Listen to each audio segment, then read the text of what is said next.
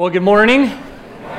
It's good to see each and every one of you. And if you're a guest, thanks so much for being here today. For those of you that are watching online, just want to let you know something about the online. We've been doing the live stream as well as the Facebook Live, but some of the internet connectivity here at the church, we've had to switch to just doing the live stream. So when you're away during the month of July, and you go on Facebook and you're like, okay, how come I can't see the service? You just have to click over to the link to go to the live stream and you'll be able to watch the service. So does that make sense?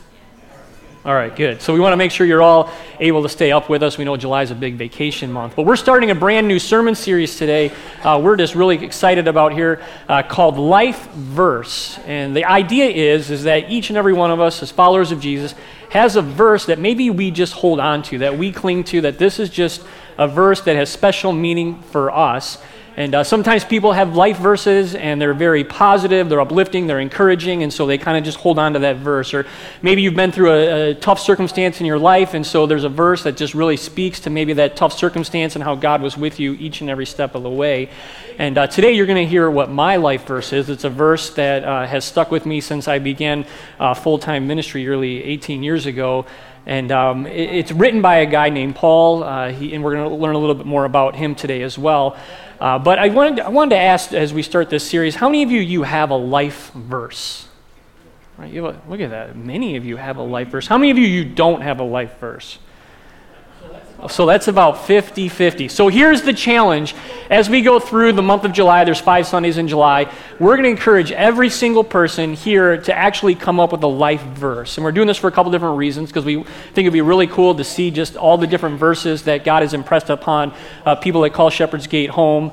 Heart. And so as you can see, you might be wondering, hey, what happened to the set design team? Did they forget to finish this morning?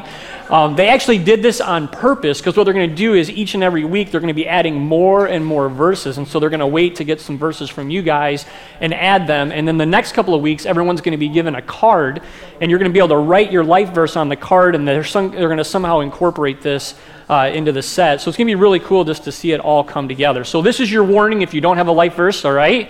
You got a whole week to dig into God's Word, do some Googling, figure out what that might be. And as I said, today you're going to hear my life verse and see the verse that I picked. Some of you might think, wow, this is kind of an interesting verse to have. But for me, it's really important. It's something that's so foundational to who I am, even the way that I lead and the way that I teach, and all of those things. And it was written by a guy, as I said, named Paul. He wrote 2 letters to this young pastor named Timothy, 1 Timothy and 2 Timothy. And so this one's found in 2 Timothy, which he wrote several years after 1 Timothy. And it's actually Paul's final letter. These are his final words of advice to this young guy named Timothy. And I believe it's going to be applicable to all of us today. And one of the reasons I love the writings of Paul wrote most of the letters in the New Testament, is he has actually a very systematic way of writing. And he loves lists. If any of you have read the New Testament, if you haven't, he really uses a lot of words, like do this, this, this, and this, and this. And it just, for whatever reason, kind of gels with me. I like lists. Anybody else like to-do lists? So when you look at a verse of Paul, you're like, oh, okay, well, I can look and say, okay, I need to do this, this, and this, or this, or, here and there. And also, Paul is a guy that's not really afraid of confrontation. Anybody else out there, you don't really mind confrontation? So there's like 5 of us, okay. You resonate with Paul as well, so much so that Paul actually puts names of people in 1 and 2 Timothy that he's not very happy with, that aren't living the Christian life that the way that they should. And think about these poor guys. Their names are in the Bible forever, right? So you get that kind of a leadership, kind of an idea of who Paul is. And so let's turn in our Bibles. We're going to turn to the verse here. It's 2 Timothy. It's in the 4th chapter, which is the final chapter of 2 Timothy. It's on page 996. If you're in the front row, the Bibles are underneath you, or you can just grab the one that's right in front. If you want to use a Bible app on your phone, we're cool with that as well. And what we're going to do is we're going to read it in context, which is what we're going to do each and every week of this series. We're going to read the passage in the context, and what we'll do is we'll hone in on just one verse, and then what we'll do is we'll break that verse down together. I got this backwards. And so here it goes. You can see it's the second book It's the final chapter. These are his final words of advice for Timothy. He says this, I charge you in the presence of God and of Christ Jesus, who is to judge the living and the dead, and by his appearing in his kingdom, preach the word. Be ready in season and out of season. Okay, look at this list here. Reprove, rebuke, and exhort with complete patience and teaching. I think the first part's a little bit easier than the second part of that sentence, all right? For the time is coming when people will not endure sound teaching, but have itching ears. They will accumulate for themselves teachers to suit their own passions. Well, that's interesting. And will turn away from listening to the truth and wander off into myths. As for you, always be sober-minded. Endure suffering. Do the work of an evangelist. Fulfill your ministry. For I am already being poured out as a drink offering, and the time of my departure has come. Okay, so this is how we know he's at the end. I have fought the good fight, I have finished the race, I have kept the faith. Henceforth there is laid up for me the crown of righteousness, which the Lord, the righteous judge, will award to me on that day, and not only to me, but also to all who have loved his appearing. And so you can kind of get his heart and his passion as he's giving these final instructions, these final words to Timothy. In fact, as you look at just these two letters, and they really don't take a long time to read, they're both very short letters. Some of the other passages that may be well known sometimes that people use as their life verses are this. This is one that teenagers love. It's found in the first letter. It says, don't let anyone look down on you because you are young, but set an example for the believers in speech, in conduct, in love, in faith, and in purity. So you see, you're kind of getting the pattern of Paul here. Or in 2 Timothy 2:15, do your best to present yourself to God as one who is approved, a worker who doesn't need to be ashamed, but who correctly handles the word of truth. And so he's encouraging him as Timothy is pastoring a church and as he's having to be in this leadership position, he's saying, here's the things that you really need to hone in on. And I believe that this isn't just for us as pastors or for church workers, but it's all of us in our vocations and our calling, what God has called us to do. In fact, now we're just going to hone in right on chapter 4, verses 5, and I want you to look at what it says next, or what it says first. It says this in the very first part of the sentence. It says, as for you. Right? Paul is personalizing it to Timothy. He's honing in on Timothy, and he's saying, as for you. And why is he doing this? Because he's comparing about what we just read. That so often that there's people out there that really don't want to know what the Word of God says, that don't go to the Word of God and allow it to dictate how to live its life. They'd rather go to the Word of God and massage the Scriptures and maybe come up with things that make them feel more comfortable. Or there's areas of the Bible, and sometimes, they're really difficult, but, since it makes us uncomfortable, well, let's just change it, or let's just ignore it, or let's just do this or that. And Paul's warning Timothy, hey, there's people out there that are going to fall into that trap. And there's pastors and preachers that are going to fall into that trap. And there's people that are going to be drawn to them because, and I kind of like the expression, itchy ears. Anybody ever use that expression at home? Right? You use that with your kids? Somebody's nodding yes. That's kind of cool. I'm going to do that with my kids from now on. They're itchy ears. They want to hear what they want to hear. They don't actually want to know the truth. But Paul, in his final instructions, he's bringing it back to what the truth actually is. And he's personalizing it for Timothy. We have a responsibility to understand what it is that we believe. We have a responsibility in what we allow to influence our lives. So let me ask you this morning, what kind of books do you read? What kind of preachers do you listen to? What are the Bible studies that you partake in? What are the things that you allow to influence your life, and are they based on the Word of God? And so oftentimes people will say, man, I don't understand, I'm new to this church thing, and it seems like even Christians have a hard time getting along, and why can't we all just get along, right? Isn't it just all about Jesus? Can't we all just say Jesus loves me and be the end of it and stuff like that? And really, truly, what we believe, and you've heard us say this over and over again, especially this year, what we believe matters. Our doctrine matters. And I want to show you, it's not just in our day and age, it was in their day and age as well. In fact, this is what Paul told Timothy. He said this. He told him, watch your life and doctrine closely. Persevere in them, because if you do, you will save both yourself and your hearers. That we are to watch our lives and how we live it.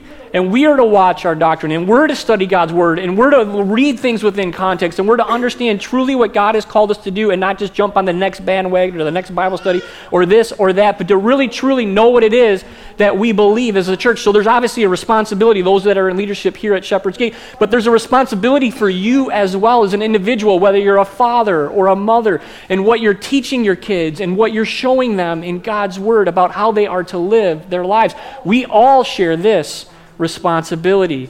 It is so important that we understand that. Second part of our focus verse this morning is he says this, always be sober-minded. And what's so interesting about this word sober-minded is actually comes from a Greek word, because the New Testament was written in Greek, and they have a lot more words than we do in the English language. So Bible translators do their best to try to pick and choose the right words. But this word sober-minded means to be calm, focused, and controlled. So he's telling them, as you live out your Christian life, as you live out your vocation, you are to be calm, you are to be focused, and you are to be controlled or self-controlled. How are we doing on this one? Right? How are we doing, moms and dads? How are we doing, grandmas and grandpas? Some of you are laughing. Some of you, I don't even have, the Word of God's convicting you. It's great. Some of you, you know what this means, right? God has called us to live differently. God has called us to watch the words that come out of our mouths, to guard our attitude. Man, there's so many scriptures from one end to the other about this kind of stuff, constantly being warned that our attitudes and our actions and our thoughts and our words, they matter. They matter huge. And yet God has called us into that reality, especially, again, as parents and what we're passing on to the next generation. So interesting that we've been mixing up the way that we do meetings here at Shepherd's Gate with our staff, and so we thought starting in June we would kind of break the patterns that we've been on for several years, and so we started having different groups of people meet as a way to kind of just continue to unify our staff. And so one of those meetings took place last week, and I was in charge of leading that meeting, and it was kind of cool because there was different staff members that I don't normally get to be in meetings with at the meeting. And I thought that I would be funny, because sometimes I think I'm funny. I don't know. My wife says not so much. And so I started the meeting by, in my heart, thinking I was being funny, but it wasn't really that funny. In fact, I found out after the meeting that I wasn't funny at all. And so I ended up having to go and personally apologize to another staff member, and then I had to go and I had to email everybody else that was at the meeting and just say, listen, I'm really sorry, I didn't mean to do it, please forgive me. And really, truly, we don't always get this right? We're human, we fall short, we're sinners, and sometimes that's what happens. And really, truly, what God would ask us to do is to humble ourselves, to admit when we don't get it right, or if we have anger issues, or we have whatever it is in our life, that we would admit to that and we'd work toward having God help us and navigate those circumstances. All of us have an opportunity, have an obligation to be sober-minded, to watch what we say and think. And then look at what it says next, right? Some of you are probably wondering, this is such an odd life verse. What is wrong with you? I love to be challenged. That's why. Endure suffering. Anybody want some more suffering in their life? Right? They're like, why didn't you just pick Jesus wept? That would have been much easier. Endure suffering. And so think about that. Why would Paul be telling Timothy to endure suffering? What would be the reason that he would need to hone in on this and make sure that he knew these final instructions? I mean, Paul really is warning Timothy that he needs to be ready. That he needs to be ready to endure hardship, is what other translations say. In fact, this whole idea of endurance is actually a major theme in Paul's letter, especially in 2 Timothy. It's repeated 4 other times in the book. And the idea that Paul is trying to get across is not merely surviving situations. He isn't saying, hey, just survive the situation, but actually maintaining a Christian perspective during the difficult times of life. And so often that's a good reminder for us that yes, not everything is going to work out in this life. Amen? Man, that all of us go through hardships. All of us go through difficulties. All of us get news that we don't want to get. All of us get surprises that we don't really want to deal with, or surprises that come up that maybe we didn't have anything else to do with, somebody else influenced, and now we have to put the pieces back together. We got to figure out how to do this whole thing. And Paul today, as he tells Timothy, is telling us, and God is telling us in his word, that all of us are called to endure suffering, to be ready for this, to be equipped for this, to guard, to know that this is going to take place. And I don't know about you, but so often in my life, when hardships are taking place, I can kind of fall into the woe is me category. Anybody else struggle with this? And so things start happening and things aren't working out, and you're like, and then you start doing the scorecard with God, and you say, listen, I've been in church, I've prayed, I've given, I read my Bible sometimes. You know what I mean? Like, I've done all these things, God, for you, and yet nothing is going the way that I want. You're still putting me through these trials and circumstances. And then you look at other people's lives, right? And you go, man, they have it all together. Or they don't struggle financially. Or God, why do you make it so easy for them? Why is it that I have to go through the hardships that I go through? And then the Holy Spirit comes alongside us, and he lovingly, gently nudges us and reminds us that we have everything that we need in Jesus Christ. That we don't deserve any of the things that we think that we deserve. He's actually given us everything we could need through Jesus Christ and his sacrifice on the cross for our sins. Everything else is just the gravy on the top. In fact, there's so many scriptures that talk about life in this life and how it's a struggle. And when we deal with it because we're sinners, we deal with it because of Adam and Eve, we deal with it because of the reality of living in a fallen world. But yet he's called us to endure. In fact, James put it this way. He said, consider it pure joy, which just always gets me. Consider it joy, my brothers and sisters, whenever you face trials of many kinds. See, nobody got away with an easy life in the Bible. None of the Old Testament people, none of them you can point to and say, oh man, that guy had it easy, or that gal had it easy. Everyone went through trials. You can't point to anybody in the New Testament and say, oh yeah, the disciples, they had it easy, they had Jesus. Or Paul, I mean, look at the life that guy lived, if you ever studied his life. Anybody, from start to finish, everybody has faced trials. But look at what he says, because you know that the testing of your faith produces perseverance.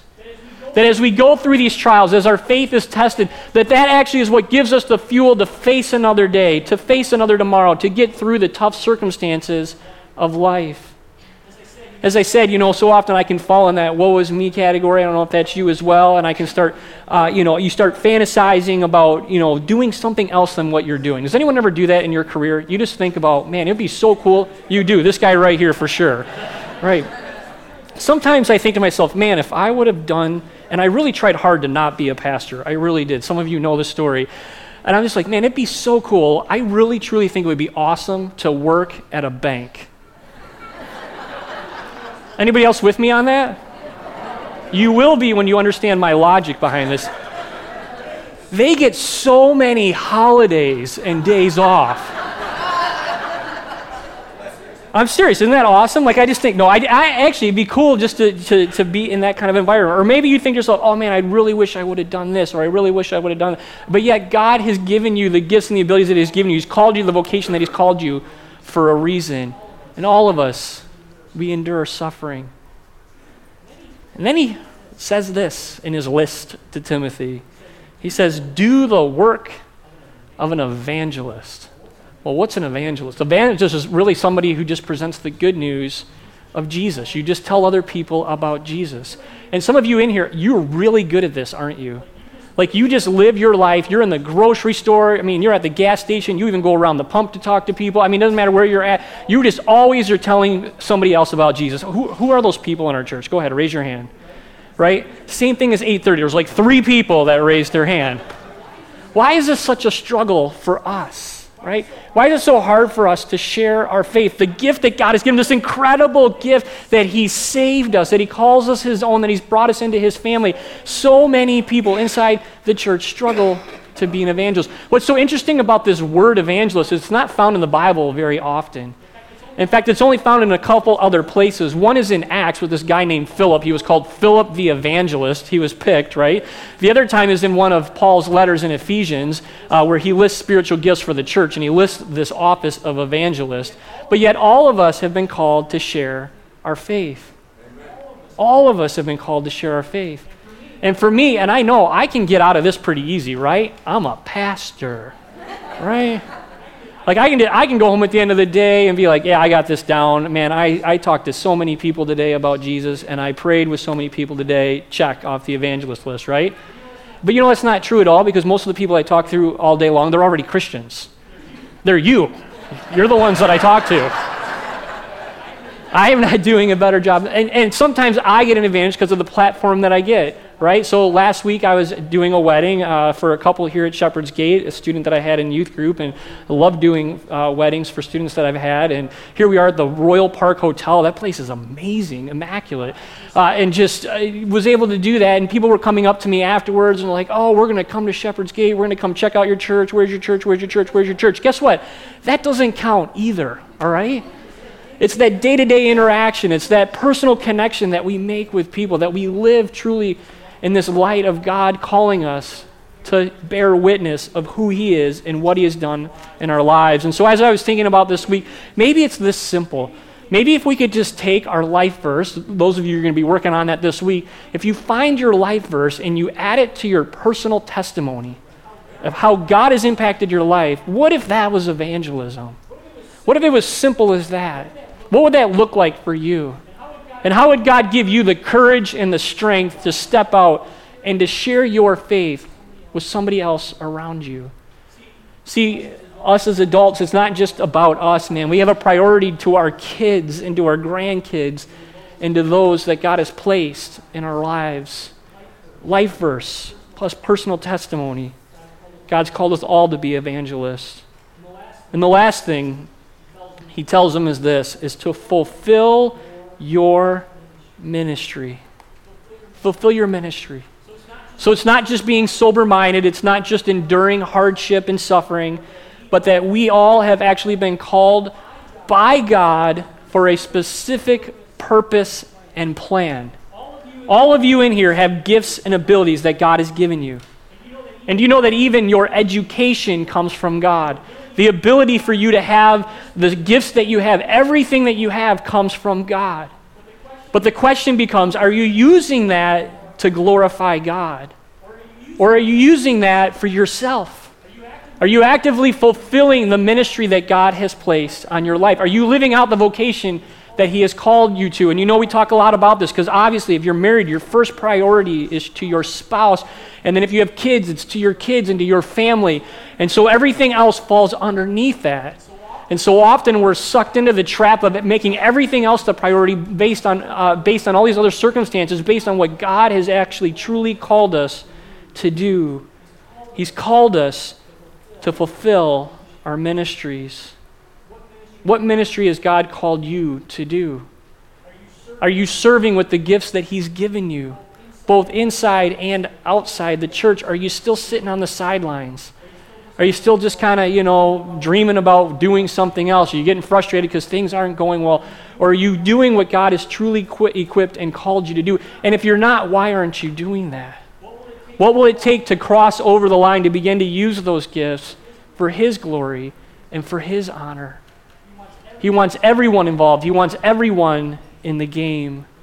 It's so important that we understand that our calling is not just to us as ourselves either, that we truly have to pass this on to the next generation. And one of the things we've been working with our staff with this year and challenging them is really truly looking at what it is that they do here at the church, that they get paid to do. And thinking about, are they bringing people around them? Are they equipping people? Are they supporting people? Are they raising people up? From whatever your role is, every single person can be part of this. And so two of the questions that we've been asking all along in 2018 is that what are you doing that somebody else could be doing? And I want you to think about that in your own life. What are you doing that somebody else could be doing that would free you up to do your call, your actual call in life? And then think about this. What are you doing that nobody else can do? And when you figure out what that thing is that you can do that nobody else can do, hone in on that. Become an expert in that. Work on that. Focus on that area and watch what God does. So this morning, it's kind of simple as we start this new sermon series, as we look at this whole concept of life verse. I just want us to look at it again. I want you to let God's word speak to you, as this is what it says, 2 Timothy 4:5. Can you put it up there for me? Maddie. There it is. We're going to read it slow. Ready? As for you, always be sober-minded, endure suffering, do the work of an evangelist, fulfill your ministry. And here's the cool part. Is that when we screw it up, when we get it wrong, what does God do? He lovingly comes alongside us. He picks us up. He centers our thoughts and our attentions on Him. And He forgives us. And He puts us on the path that He has for us. So again, I would just encourage you, figure out what that life verse is for you. I can't wait to see all the life verses come in and just be able to read through all the different cards and see how this whole thing comes to life throughout the month of July. But we're going to end our series this morning by doing something we do often here. It's receiving Holy Communion. And if you're new to Shepherd's Gate, this is our communion statement I would just point your attention to. And you're invited to come if you're a believer in Jesus and you believe what we believe about communion, that Christ is actually present in communion. And He gives us this incredible gift for the forgiveness of our sins, but He also gives us communion so that our faith would be strengthened, like it talked about in that passage, for the endurance of our faith. And so our practice here is to bow our heads and to close our eyes, and we kind of just have a moment of silence where we confess our sins to God. So let's do that together, church. Let's bow our heads and close our eyes. Done for us on the cross, that You have indeed forgiven us of all of our sins, and You cleanse us from all unrighteousness. In the name of the Father, and the Son, and the Holy Spirit. Amen. And now may this true body and true blood of our Lord and Savior, may it strengthen you and preserve you and keep you in the one true faith until life everlasting. Amen. Receive the blessing of the Lord this morning. May the Lord bless you and keep you. May He make His face shine upon you and be gracious unto you. And may He look upon you with favor and give you His peace. If you need